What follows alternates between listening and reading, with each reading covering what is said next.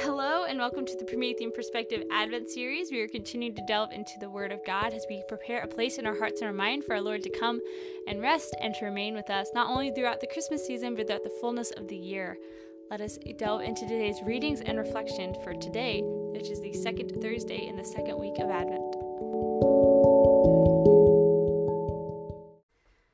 So today is not only the second Thursday in the second week of Advent, but it is also the memorial of St. Juan Diego. And for those of you that know, or don't know rather, on Sunday we celebrate December 12th, which is the feast day of Our Lady of Guadalupe. So it's only fitting that we have this preliminary feast of St. Juan Diego. So today is the optional memorial of St. Juan Diego, who was the one who was blessed with the image of the tilma of Our Lady of Guadalupe upon his tilma, and the miraculous experience that preceded that whole interaction and apparition of Our Lady. So today's readings take us through Isaiah chapter 41. They take us through Responsorial Psalm 145, and they also take us through the Gospel of Matthew. But let us begin in the name of the Father, and of the Son, and of the Holy Spirit. First reading according to the book of Isaiah, chapter 41, verse 13 to 20. I am the Lord your God, who grasp in your sight. It is I who say, fear not, I will help you. Fear not, O worm of Jacob. O maggot Israel. I will help you, says the Lord. Your Redeemer is the Holy One of Israel. I will make of you a threshing sledge, sharp, new, and double-edged, to thresh the mountains and crush them, to make the hills like chaff. When you winnow them, the wind shall carry them off, and the storm shall scatter them. But you shall rejoice in the Lord, and glory in the Holy One of Israel. The afflicted and the needy seek water in vain. Their tongues are parched with thirst, and I, the Lord, will answer them. I, the God of Israel, will not forsake them. I will open up rivers on bare heights and fountains in the broad valleys. I will turn the desert into a marshland, and the dry ground into springs of water. I will plant in the desert the cedar, acacia, myrtle, and olive. I will set in the wasteland the cypress, together with the plane tree and the pine, that all may see and all may know, observe and understand, that the hand of the Lord has done this. The Holy One of Israel has created it. A responsorial psalm, Psalm 145. The Lord is gracious and merciful, slow to anger, and great of kindness. I will extol you, O my God and King. I will bless your name forever and ever. The Lord is good to all and compassionate towards all his works. The Lord is gracious and merciful, slow to anger, and of great kindness. Let all your works give you thanks, O Lord, and let your faithful ones bless you. Let them discourse of the glory of your kingdom and speak of your might. The Lord is gracious and merciful, slow to anger, and of great kindness. Let them make known to men your might, and the glorious splendor of your kingdom. Your kingdom is a kingdom for all ages, and your dominion endures through all generations. The Lord is gracious and merciful, slow to anger, and of great kindness. A Gospel according to Matthew, chapter 11, verse 11 through 15. Jesus said to the crowds, Amen, I say to you. Among those born of women, there have been none greater than John the Baptist. Yet the least in the kingdom of heaven is greater than he. From the days of John the Baptist until now, the kingdom of heaven suffers violence, and the violent are taking it by force. All the prophets in the law prophesied up to the time of John. And if you are willing to accept it, he is Elijah, the one who is to come.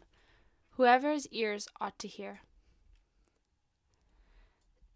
So today is a beautiful instance of just complete dedication to charity. Today is also the optional memorial, as I already mentioned, of St. Juan Diego. I love this portion in chapter 11 of the book of Matthew, verse 11, which says, Amen, I say to you, among those born of women there has been none greater than John the Baptist, yet the least in the kingdom of heaven is greater than he. Because as we reflected upon St. John the Baptist this past Sunday, we are also given his witness in today's gospel. And so John is great. He's great because of his humility. Jesus also makes it clear to us that John's greatness, has the greatest of the Old Testament prophets, is nothing in comparison with being a member of the kingdom of heaven. So the reflection, first and foremost, the aim of today's gospel reading that I really want to drive home is that heaven must be our goal. It must be the aim of our every action, the aim of our every word. We must realize that we are citizens of heaven, and that is our home to which we are turning. This is not our home. Stop trying to get comfortable in this world. It is not our home.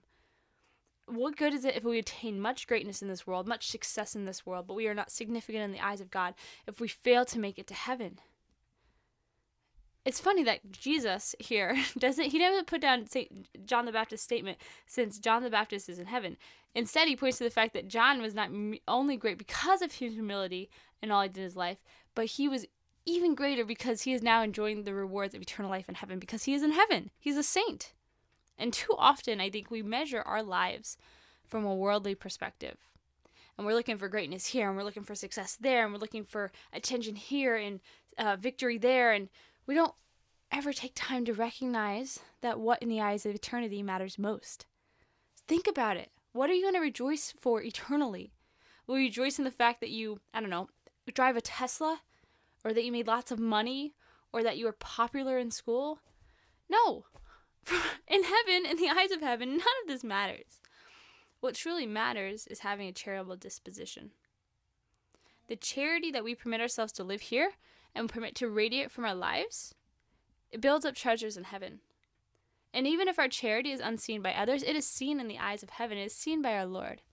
And is the result of a life lived fully surrendered to Christ. And that is the overall arching theme of this Advent season, is surrendering, preparing, waiting, praying, watching. So today I urge you to reflect upon the ultimate goal of what you are doing, not only during this Advent season, but just in general. Are you working towards heaven?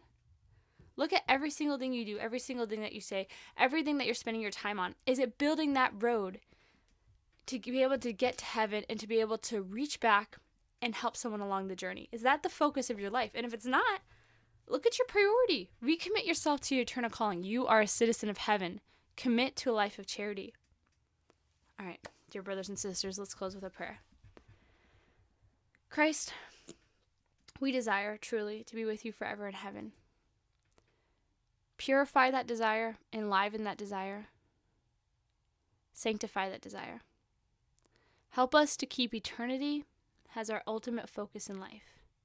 Help us to build a glorious life in heaven. Help us to build up riches in heaven and not to waste our time on things on this earth that do not matter.